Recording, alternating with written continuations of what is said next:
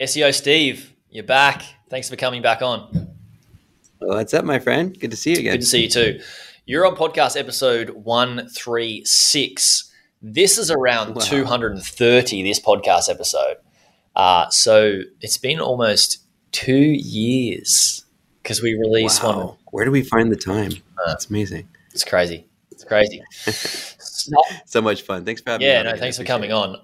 There's so much to dig into today. And I typically, our podcasts are around the half an hour range, and we've got an hour.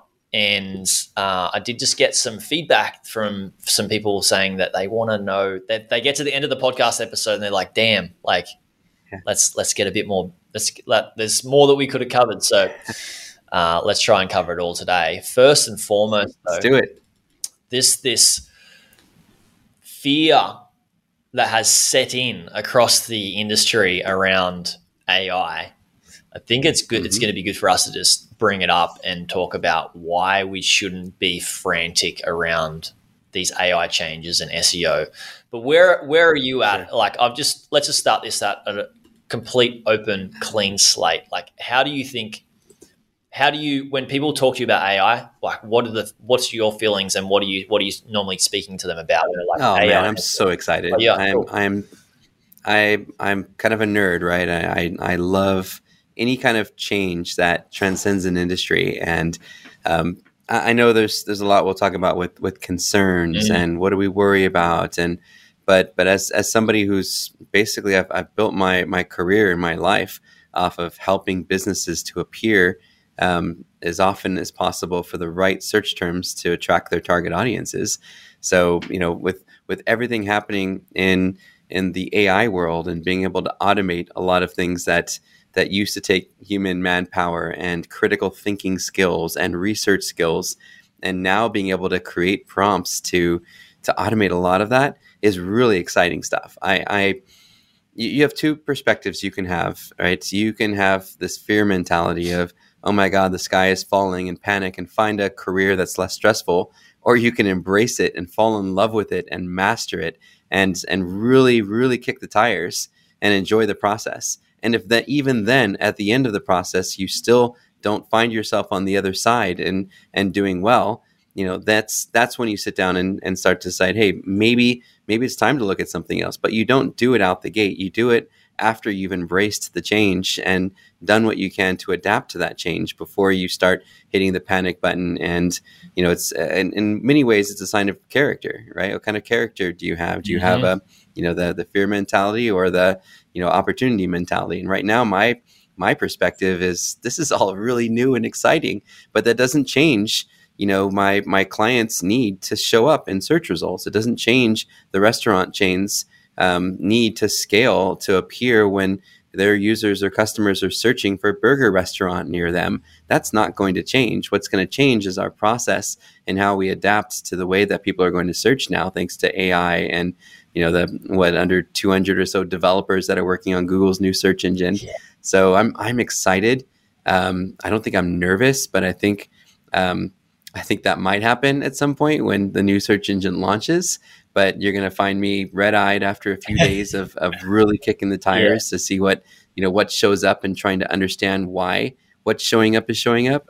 But my pulse is I'm excited. I think it's going to be a lot of really interesting things that are going to happen with it. I love that you said that. The only one thing that's constant is change, right? And if you think about your career in the SEO industry, it's always change, ever evolving.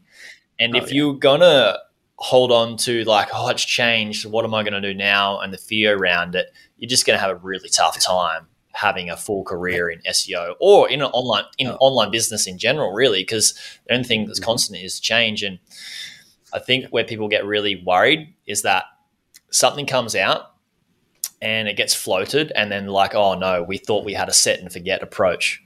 In reality is it's always constant change. Not this industry. Yeah, for sure. SEOs who are listening to this, if you're an SEO practitioner and you have this kind of fear about, oh my God, what am I going to do? Now is the time to make sure your certifications in ads are up to date, because the one way you're still going to be able to see success as you're learning the new search ecosystem is through paid ads. So you might have to take on some paid search clients for a little while until you've really cracked the code with how to make sure that your clients are doing what they can in organic search. So that would be something that I would do to give yourself a little peace of mind that you've got some financial stability as search evolves more than it has since, you know, the first search engine displayed blue text or blue links and black text. Yeah. So that's something that you could do if you're in that kind of mode of, oh my God, what am I going to do? Just make sure you're up to date on all the new cool things that you can do in paid search. It's a completely different Google Ads than, you know, what it was when it was Google AdWords. It's completely different from 20 years ago when there was, you know, Overture and Yahoo ads. And learn it with a clean slate, with an open mind, as if this was a brand new way to advertise. Don't think with the old mentality of keywords. Go into it like a beginner, and I think you'll enjoy all the cool things that you can do now, and Performance Max, and neat little ways that you can use audiences. So I would make sure that on the paid side of search that you're up to speed. Start your own campaign for your own brand, so that you get acclimated to all the different ways that you can create campaigns, and you'll have a way to sort of survive through the change until you've mastered as an SEO in the AI SEO world. Yeah, and especially for non-SEOs that are listening to this, that own their own online businesses, that get majority of their traffic from search. The reason that they would be worried is because they don't know how to operate in the new landscape that is coming. But the reality is, if you're an adaptable business owner, you're going to change anyway, because you have to adapt it. And you are in literally the same seat as everybody else that needs to learn it as well. So there's nobody that really has more advantage than you anyway, because you're hearing it about it at the same time and you get to use it at the same time. If anything, it's a bit more exciting that you could be on the more cutting edge than people that are less adaptable, right? Right. You know, the first thing I asked Bard was, when I got access to it, I said, Bard, tell me how I would, as a client, how I would rank my website in your search results. Are links still important, you know, to show up in Bard? I started basically asking it algorithm questions, and Bard was happy to share answers. And that would be the place I would start right now, is go to Bard and start asking those questions about the algorithm, how important links are, what are some ways I would show up, ask specific prompts, because the search engine engineers haven't gone into Bard to exclude answers to questions about how its algorithm works. So have some fun, ask questions, and Bard will tell you everything it knows. It's really not that complicated, and you're going to find that the change really isn't that significant. The principles are still the same. Have helpful, relevant, user-friendly content that's original, right? Don't just be unoriginal by taking AI and just dropping it on your page. You know, come up with helpful examples and videos and pictures and things. Make sure that you're still earning links, you know, from other websites, because those are still going to be important. There's still going to be a Google bot crawling the web, you know, to look for new content. And make sure that when people do find your results in search, that your results are the most helpful, the most compelling, maybe the most entertaining in some cases, so that you're always the one that gets selected. And when the question comes up with, was this a helpful result, that users will always say, yes, this was a very helpful result. So pay attention to search experience, pay attention to off-page SEO signals, and continue to make sure that your pages are performing better and better and better every month, not just by bounce rates, but by conversion rates, and by, you know, the things that you pay attention to and how users interact with your content. As long as you're doing those three things and doing better at them every month, whether it's Bard or Bing Chat or whatever it happens to be, you're still going to be there. You're still going to be prominent. They're still going to see you as being a helpful result. And you won't have to worry about these changes. It's when you're complacent and you rest on your laurels and, you know, and have that kind of fear mentality that things start to fall apart. It's the same right now, and the same as what it was 5 years ago and 10 years ago. For a business or a blog that creates content, you just need to continue to create helpful content. It hasn't really changed. Not at all. Yeah. And I feel like it's a cliche and it's exhausting to a lot of SEOs. You know, it's like, I can't just put content up and it'll just suddenly rank. you're right. It won't. You have to make sure you're using internal links to show the search engines that those pages are important. You have to make sure your brand is mentioned, in conjunction with those keywords on other websites, so that the co-occurrence of your name and the brand are prominent. You have to do offline advertising so that people are searching for you by name and including sometimes the keywords that you want to be semantic for. There's a lot of things that search engines are going to pay attention to. And as long as you're addressing all of those different areas, even just a little bit every month, you're going to be okay. You're going to get through. And in a year from now, you're going to be like, I'm glad we kept paying attention to those things every month, while our competitors decided to try some shady things to game the new search results. We did what Jim Rohn said. We do, ordinary things extraordinarily well, and that's all it really takes. That's all it really takes is learning how, and everybody listening should know how to be a better business partner with Google or the search engine, to give the search engine what it wants. And if you give them what it wants, you're going to give the users what it wants, and everybody's going to win, rather than playing a game against your business partner. Imagine how long your relationship with your business partner would last. Just as long as the next Google update, if you're playing games. 17 years ago, I was challenged with the task of ranking for the keyword SEO expert by my boss. And it was to show him that I understood search well enough that I could reasonably give enough confidence to the folks at Disney Parks and Resorts that my SEO skills were going to increase non-branded search results. And, the funny thing was, at the time, no one was really searching for SEO expert. It wasn't that challenging of a keyword, to try to rank for. And I held it for some 12 years before, my peers said, hey, the reason you're not getting invited to events is they think you're bragging about being SEO expert. And I'm like, well, I kind of have to get people to search for me and use that phrase for me to be able to hold that position. And so eventually I said, you know what, I need to be a better part of my community. And I just killed the page altogether.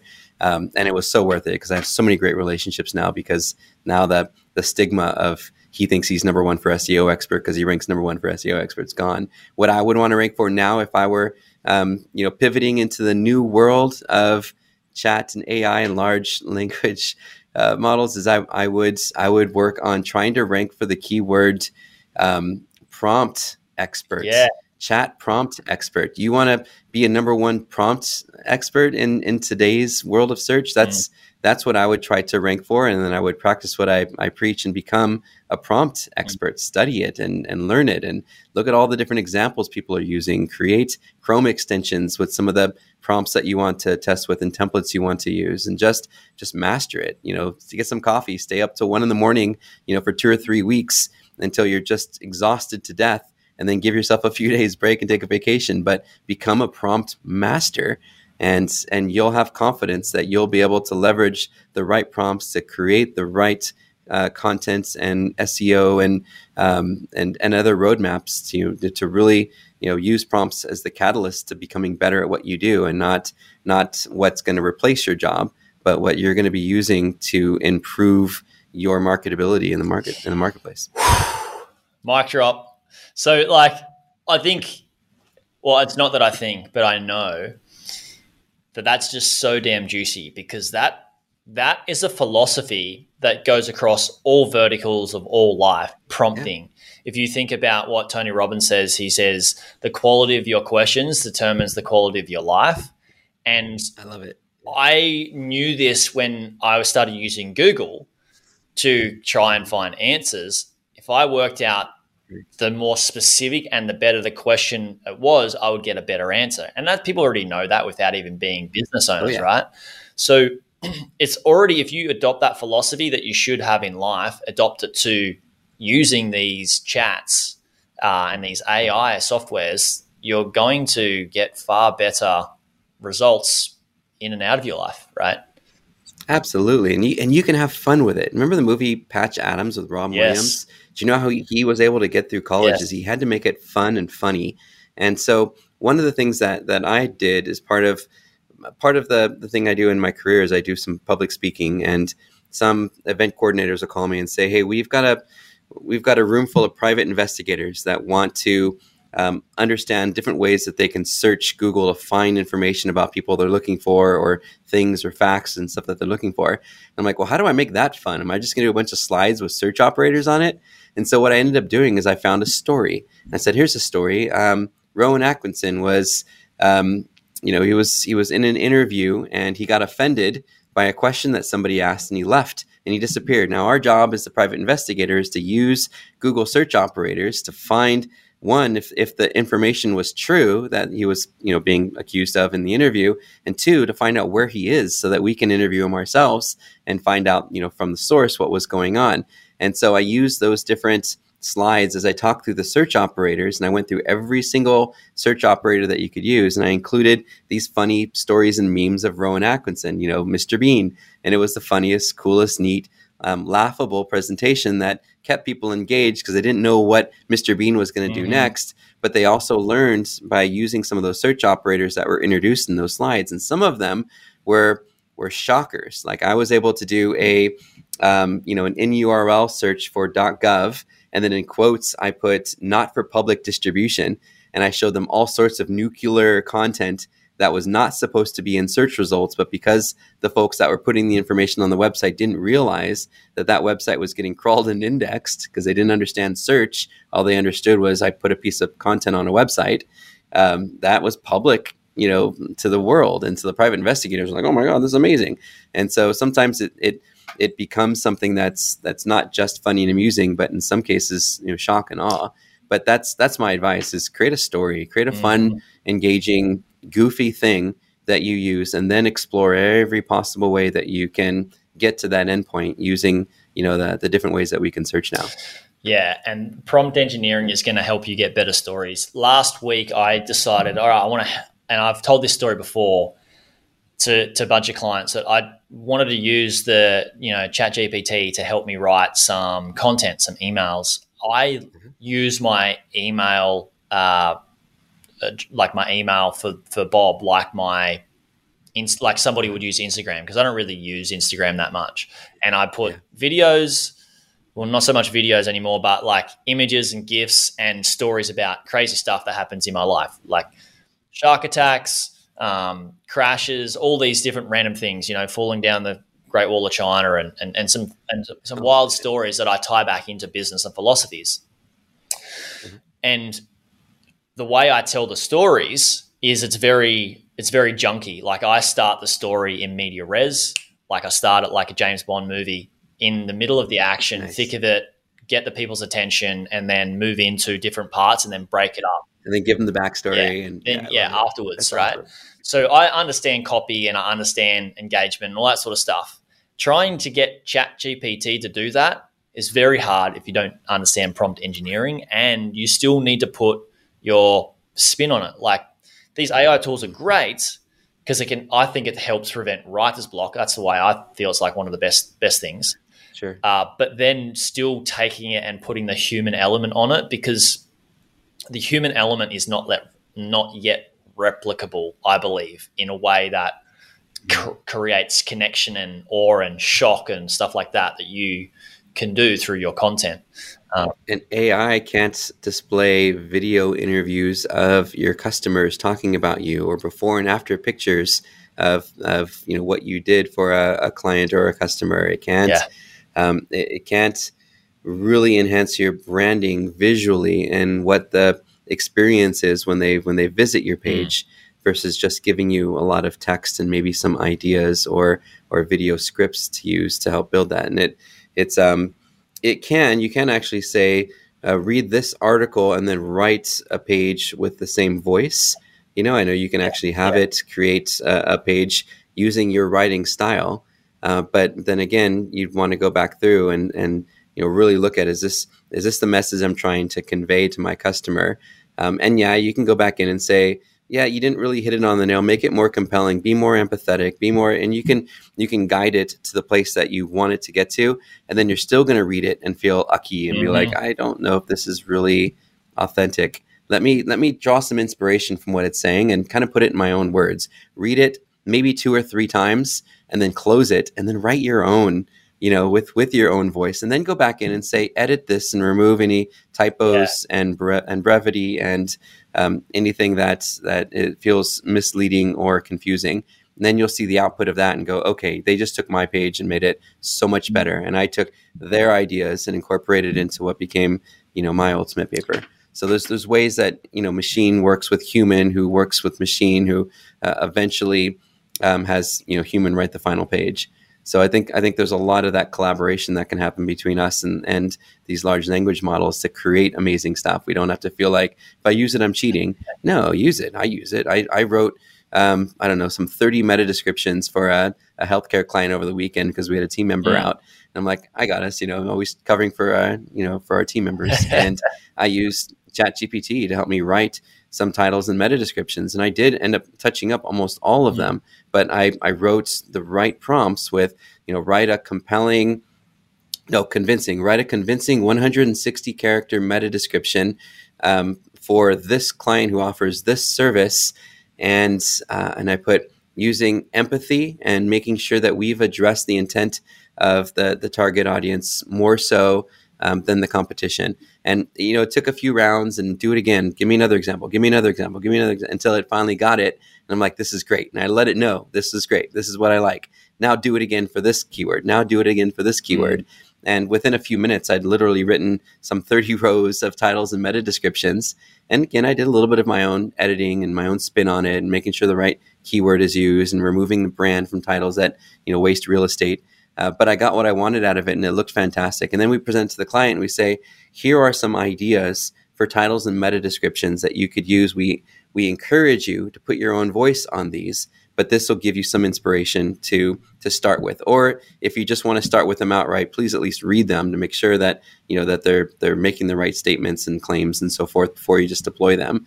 But this could be a good starting point for you. And if they come back later and like, I'm not really getting the click-through rates I want, great, let's run some tests and do a few more. Give me 5 meta descriptions with different call to actions and different value propositions to see what we can do to get our click-through rates up. And I'm pretty sure Google's not going to penalize you for doing that, especially if you're getting higher click-through rates and users are getting the content they were looking for. Yeah. By the way, those meta descriptions have been touched so many times by a human, not just written, but also consciously thought about, like, oh, maybe could we change it this little way? I like what you mentioned around get some good ideas, get it written, get your really good prompt engineering in place. Like, there's one really cool prompt that you mentioned, which is make this better than or more conveying or more valuable than my competitors. Really, really smart little prompts that I heard when you mentioned that. And then take it away, shut it down, rewrite it in your own words. Maybe even like, I remember one of my mentors saying, write something one day, come back the next day and edit it because with fresh eyes. Then you can edit it and then, like you said, put it back in. And you're right. It's a tool that's like, it's an amazing tool. It's an amazing tool that we should use. And if everybody's using it, why would you not use it? You're not cheating, but you're just getting better and better at your craft. It's like changing from like a hammer with a really small head to a hammer with a massive head. Like you're going to hit it more times than not. Yep. And again, don't rely on it as an exclusive resource. We had a client that did that with a few of their category pages. They just literally went out to ChatGPT and they said, rewrite this category to be more helpful and, whatever. And they just dropped that content in verbatim and they saw like a 20% drop in performance for that page. And they had to revert after a couple of weeks. Like, don't do that. That's not, this isn't a replacement for what we're doing. This is an enhancement, to our process to speed things along. And you could easily do some keyword research using Google Keyword Planner, free tools or paid tools like SEMrush or Conductor, and then jump back into Bard and ChatGPT and say, help me build a silo of supportive content underneath a taxonomy. I did this for a lawyer who works on truck accidents the other day. And I said, build me a list of supportive pages underneath my truck accident lawyer page to provide more helpful information about what to do after a car accident. And it gave me 24 really good topics, that were great. And they incorporated the keywords that I found from the keyword planner, which took 5 minutes to pull. And now I've got, so much more supportive content underneath that truck accident lawyer silo that there's no way they're not going to look at that page as being more helpful or more authoritative based on just having that supportive, content underneath it. Yeah. So super easy to do and took, just a couple minutes. I want to bring up the detection of AI content with Google or Bard and all that sort of stuff. And I think a lot of, I know that when people are looking to buy businesses, because that's what we do, we help people buy businesses, we're detecting, right. We're looking for AI content. That's too, most of it's written by a, AI generator versus it's been touched up and worked with a human. And then there's also the question around how accurate are those tools in detecting. And there's also question around Google. False positives. Yeah, exactly. There's that. And then how Google will respond to that type of content that is clearly just written by AI. Sure. Like you said, that person who created those category pages just, they lost a lot of traffic because straight up. Right. So what's your thoughts on... There's 2 posts, yeah. Right? Sorry, go So ahead. What's your thoughts on the detection and how... I mean, we can only... This might be speculation. Oh, I'd like to start with the guideline first. Yeah. I think that they put out 2 posts. First one was specifically around the use of AI at scale. Yeah. They said, please don't just use artificial intelligence to deploy thousands of pages of content. They made that blatantly clear. They want you to do that. And then a couple weeks later, they did a post that said, we love, AI and we encourage the use of it. And you could absolutely, write content and do things with it. We don't have anything. We're not going to penalize you for that. But they did make it clear in the first statement that if you try to do it at scale as your primary means of trying to game search rankings, like, hey, I can just create a bunch of keyword-rich pages and game the search results. That stopped working in 2011 with the Panda update, right? People just buying content through content selling, providers, and some of them were extortioning people for their content at one point too, if you remember that, and they got sued for it.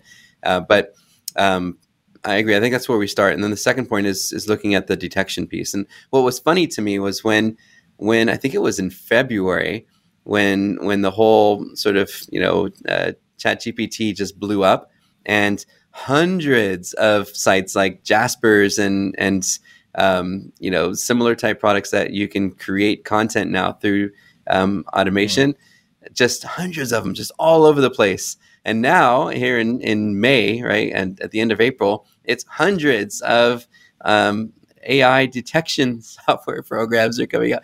It's so hilarious to watch how people try to monetize and capitalize on the changes and trends that are happening in search more than ever because of AI. I've been using, and we're kind of loyal to them right now, even though there are a lot of these false positive issues, but we've been using originality.ai.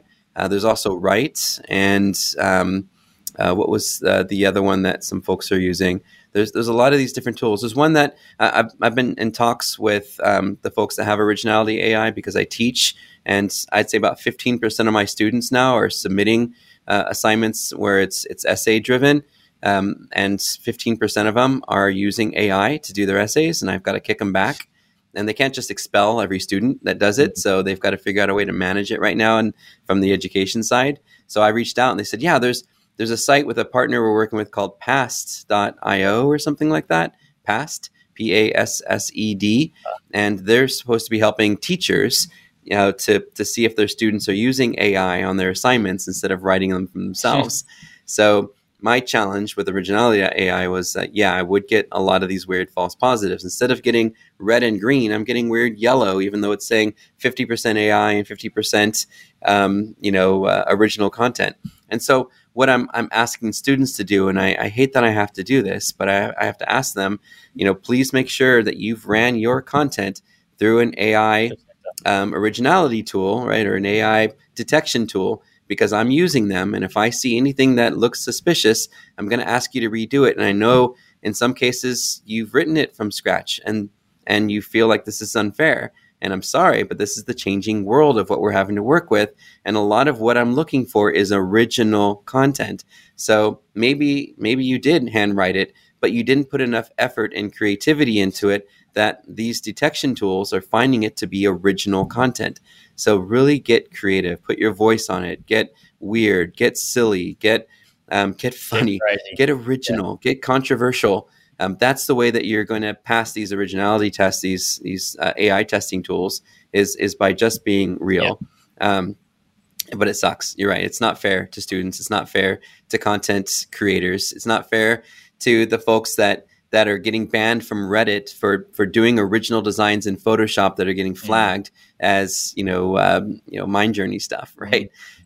So it's an unfair world for a lot of creators, but you've got to adapt. You've got to run your stuff through those tools now to make sure that the world knows that you created it, and that might require you thinking a little bit out of the box and changing your original idea of what you wanted to create. But that's the way of the world right now. It might change later, but if you want to adapt, that's what you have to do. Well, it's just, I guess that's the good, one good thing about AI is it's forcing us as humans to create better content, right? Like, isn't that amazing? Great. That's what I'm telling you. It's an exciting time in our world, in our industry. It's really going to challenge us as individuals to be individuals in a world that's becoming standardized and unoriginal. Exactly. It's so cool. It's so cool.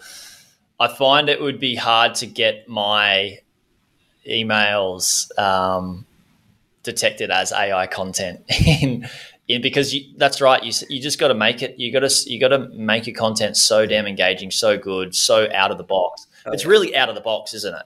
It's because AI is very linear in how it would write a story. If you asked it to write a story, it'd be like when you ask it to write a story, it says once upon a time. Most of the time, if you don't have any good prompt engineering at the start, it's going to start the story once upon a time.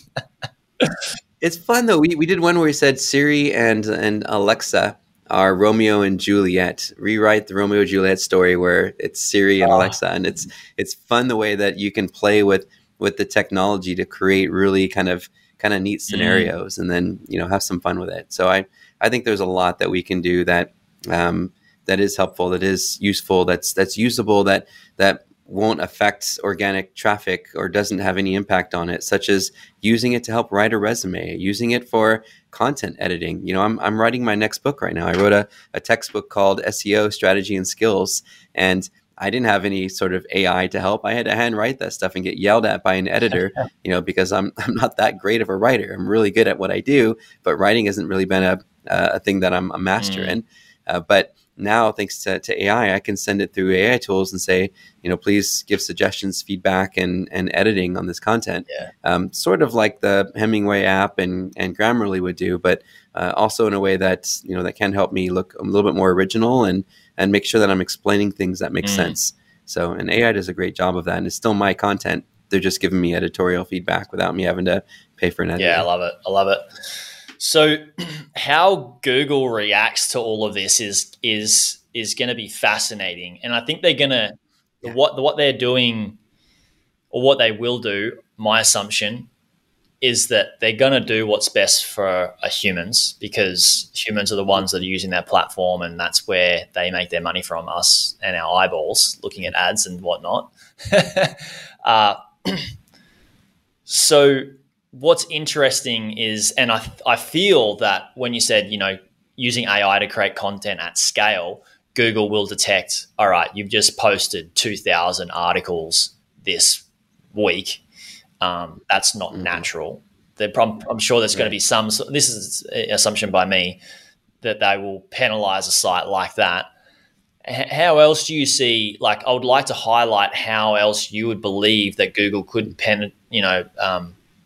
penalize people or hurt sites for using AI if they're trying to play a game against their Google partner, or their partner being Google. I think we're already seeing that. I think with the latest review update, I don't know what you want to call it, but with their latest updates, they're really trying to give sites that have real user feedback and social proof a little bit more credibility. We see that with some of our restaurant chains, where we've got location pages that were appearing pretty prominently. And then after this big update, we're seeing the delivery service providers and review websites starting to flank us on many queries simply because they have ratings and reviews and unique content that's not static the way that some of our location pages are. So I kind of feel like how they're going to detect it. Well, we have to go back to sort of the three basics of SEO, right? Is our content the most unique, original, and helpful, right? And how do we determine whether it is or not? It's not going to be words and H2 tags and keywords tied into paragraphs and entities and topics that we research.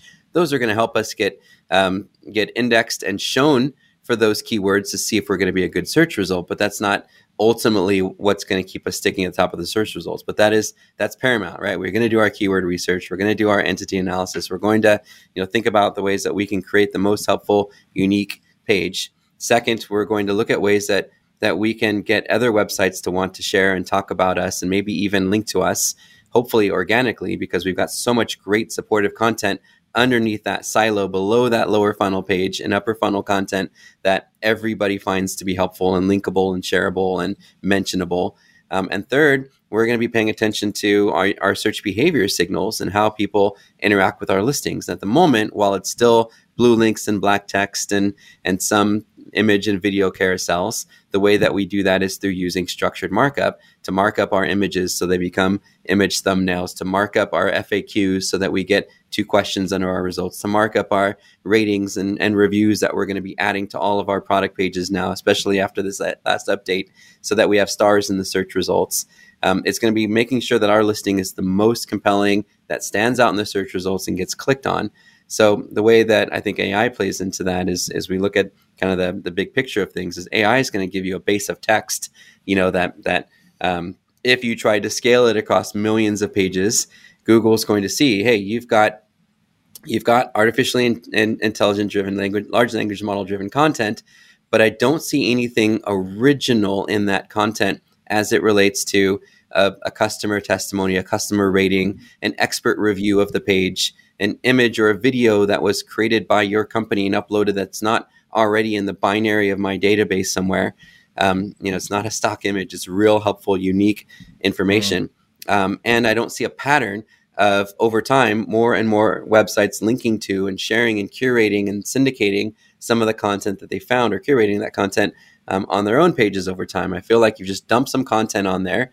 I've watched it appear in my search results. I've seen people click it, not be very interested in it, and come back and choose a final URL that wasn't you. And I'm going to infer that content wasn't very helpful.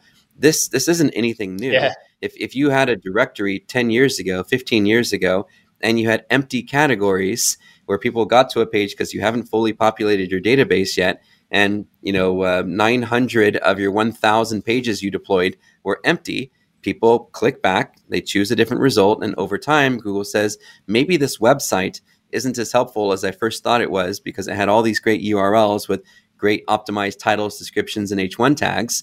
But eventually it figured out through watching how people interact with that listing in the search results that website wasn't very helpful. And just like you're seeing in all the posts that people are sharing now is this massive decline. That decline isn't because they're crawling your page and finding that content like they warned you about in that initial warning. It's because they're watching the user behavior of the user going back and saying, yeah, this obviously wasn't as unique and original and helpful as some of the other pages that have more rich media and more compelling expert reviewed type content. So I think that's the mindset I'd love to see digital marketers think about as they think about scaling with AI is that mindset of, we're creating a directory with thousands of pages in it. And if every page isn't the most helpful page and the most original and unique and media rich page with all the great markup to help define the meaning of words, like schema.org/thing, where we talk about this page is about this, or it mentions this topic, and we refer to Wikipedia on what that is. If we're not considering all those things and we're just deploying at scale, they're going to look at their click-through rates and the stay rates of, what happens to users, and they're going to go, yeah, overall, this site isn't very helpful. So maybe I'll stop showing it as often in my search results. So us as website builders, we stop deploying content at scale and we work on one page at a time to make sure every single page is as amazing and as optimized and as helpful and as expert reviewed and as markup and schema rich as it possibly can be before we move to the next page. And that's the way we've always done things as Whitehead SEOs. And that hasn't changed since the directory days. I love it. Absolutely love it. It just comes back to quality over quantity. And when I look at businesses for sale, people submit their businesses to us to look at their due diligence, and we review it. And I was on a coaching call with somebody just today, and he had a couple of businesses. We went and looked at the listings and stuff like that. And there was one business that had 800 posts, and it had like a domain rating and a domain authority score, and it was like around 8. I never look at any of that stuff. Do you really look at all those metrics? Yeah, I look at the metrics, and then I tell people to go look at the quality of the content, because typically the metrics are going to tell me what the quality of the content's like anyway. So I look at. I don't know. I feel like those metrics can be manipulated quite a bit by SEO. So I use my intuition when I look at a page, and I ask, is this a page that I feel is going to attract links of its own? Is this a page that I feel is really going to attract quality referral traffic? Is this a page that's likely to be seen by tens of thousands of people because it's on a news feed or a blog feed on a really trustworthy domain? Or is it just some little community submitted Forbes subdomain somewhere that someone's selling a link for $600, right? So for me, I'm a little bit more, and I guess I'm spoiled in that I work with larger brands and get to be a little bit more critical, whereas smaller brands are more shrapnel and just get whatever you can and sort them out later. That's where it's at. People that are start. I'm in a fortunate position as well, where I can afford different size businesses than people starting out. But for people starting out, it's definitely a thing. And you've got something that's got a very small level of authority and a lot of content, and it's just like, how is this at all valuable? I mean, you got 800 pieces and you can barely get any traffic. So the content sucks. It just tells you that the whole site sucks. So go for something that's, then you look at something else that's got like 100 pages in its entirety, and it's got way more traffic comparing to this other one. Oh, yeah. It comes back to quality, right? A real easy thing you could do too is use a service like Amazon Mechanical Turk.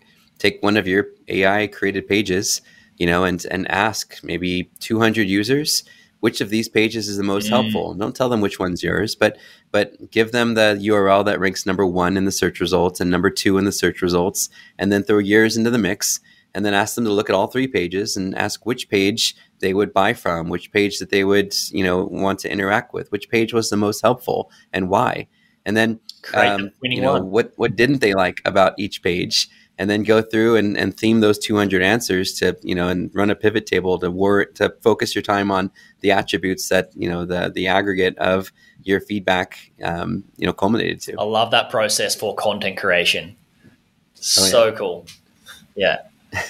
So nerdy, but yeah. It's nerdy, but that's what people are doing. That's what we need to do to create awesome value for the internet. With like these AI tools and the way Google and Bard is heading, it's making the internet better. Mm-hmm.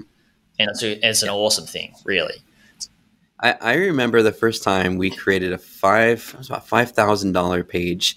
We were working with an e-commerce brand that specializes in Rolex watches, and it was a consignment site, and they have to have a balance of buy and sell, right? If people aren't selling their watches to them, they have nothing to sell back to other people.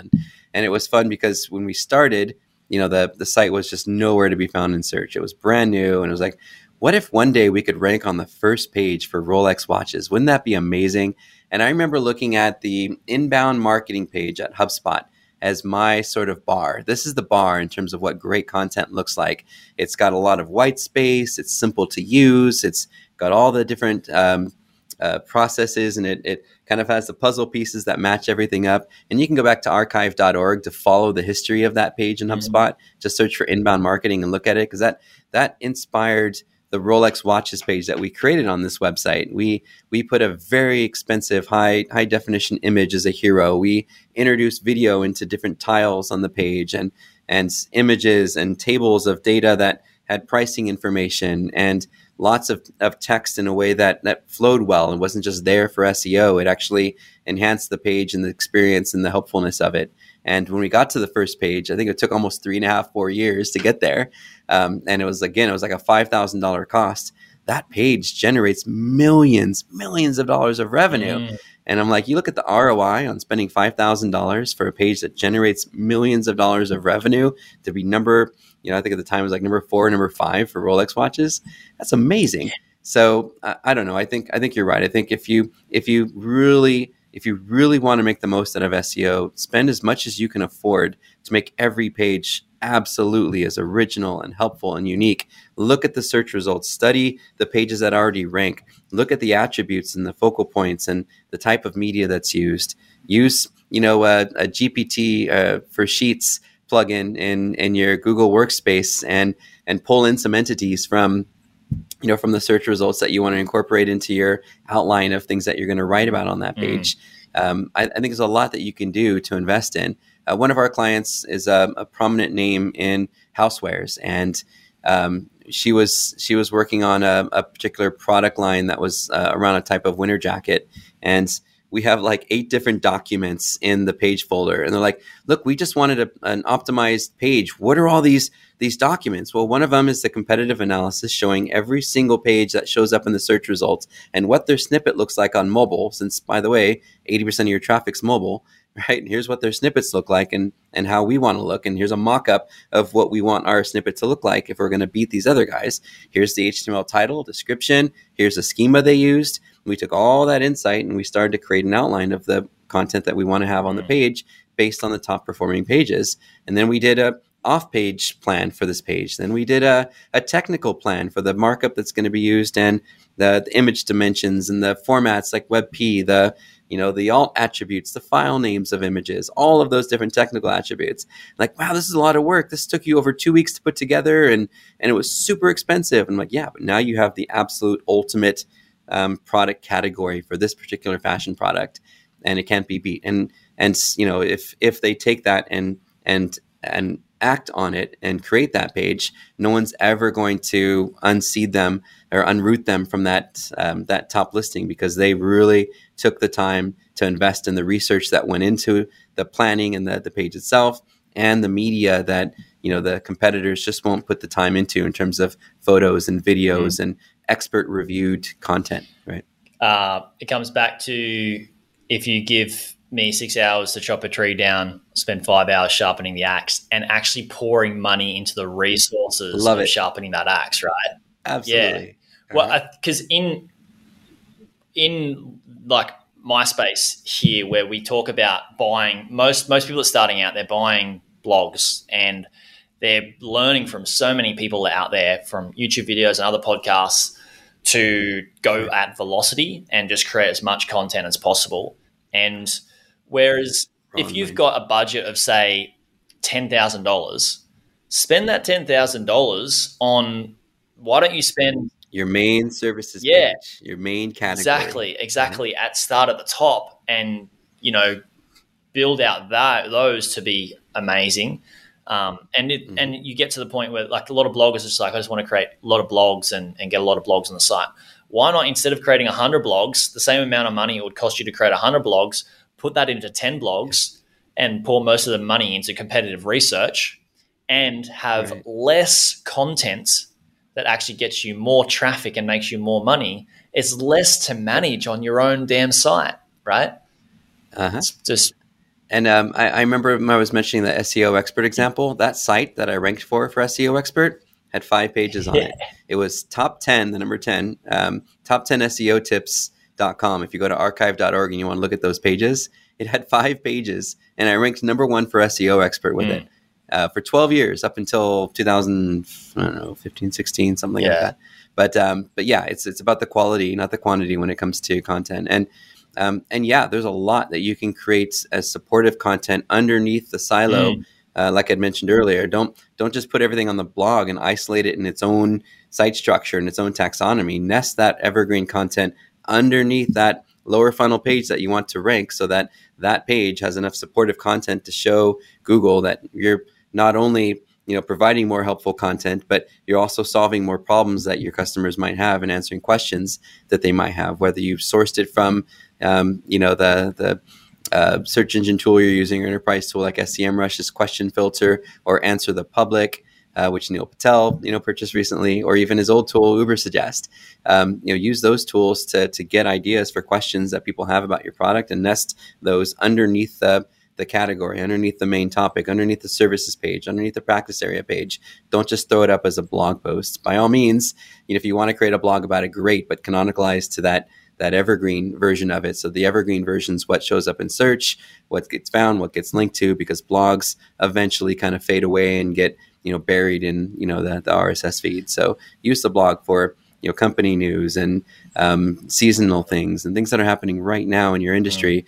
Don't use the blog for evergreen content. By all means, curate it, your evergreen content with your blog if you want to, but make sure that really good, solid evergreen stuff stays as a page that supports your lower funnel content. I love it. That's the way we build silos and taxonomy. I love it.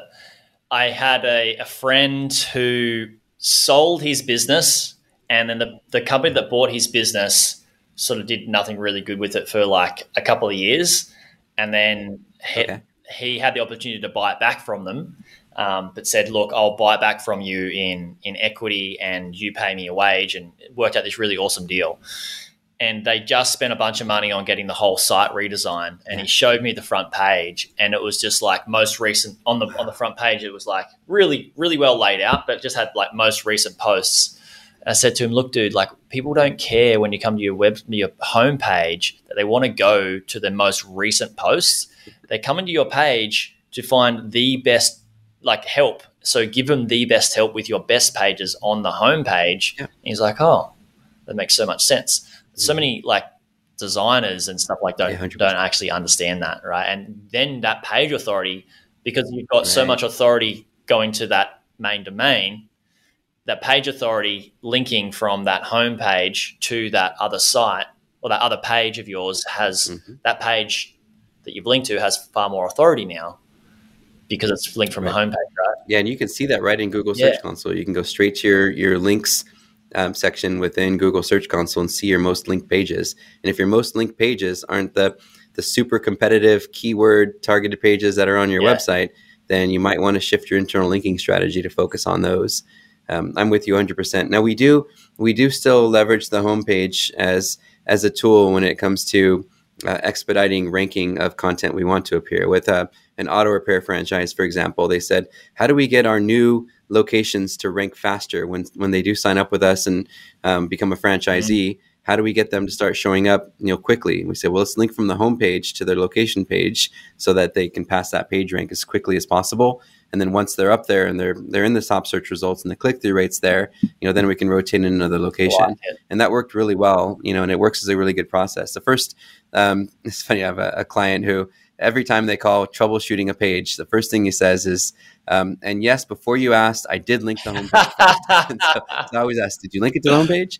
So it's a kind of a neat little internal linking trick, because most websites that link to you tend to link to your homepage. So it carries the most page rank. Correct. So kind of a neat little trick of the trade. But boy, we really broke out of AI. We did. Let's move. Let's move. Best practices for SEO. People are going to kill me if I don't stick on the AI route. So tell us how you see AI playing out in the next couple of years with Bard and Bing, and how you think it will evolve for us. Yeah. And I know that some of this might be speculation. You might actually know things that are actually going to happen, and it's not speculation. You can see a linear path to it, but I think people are hungry to know.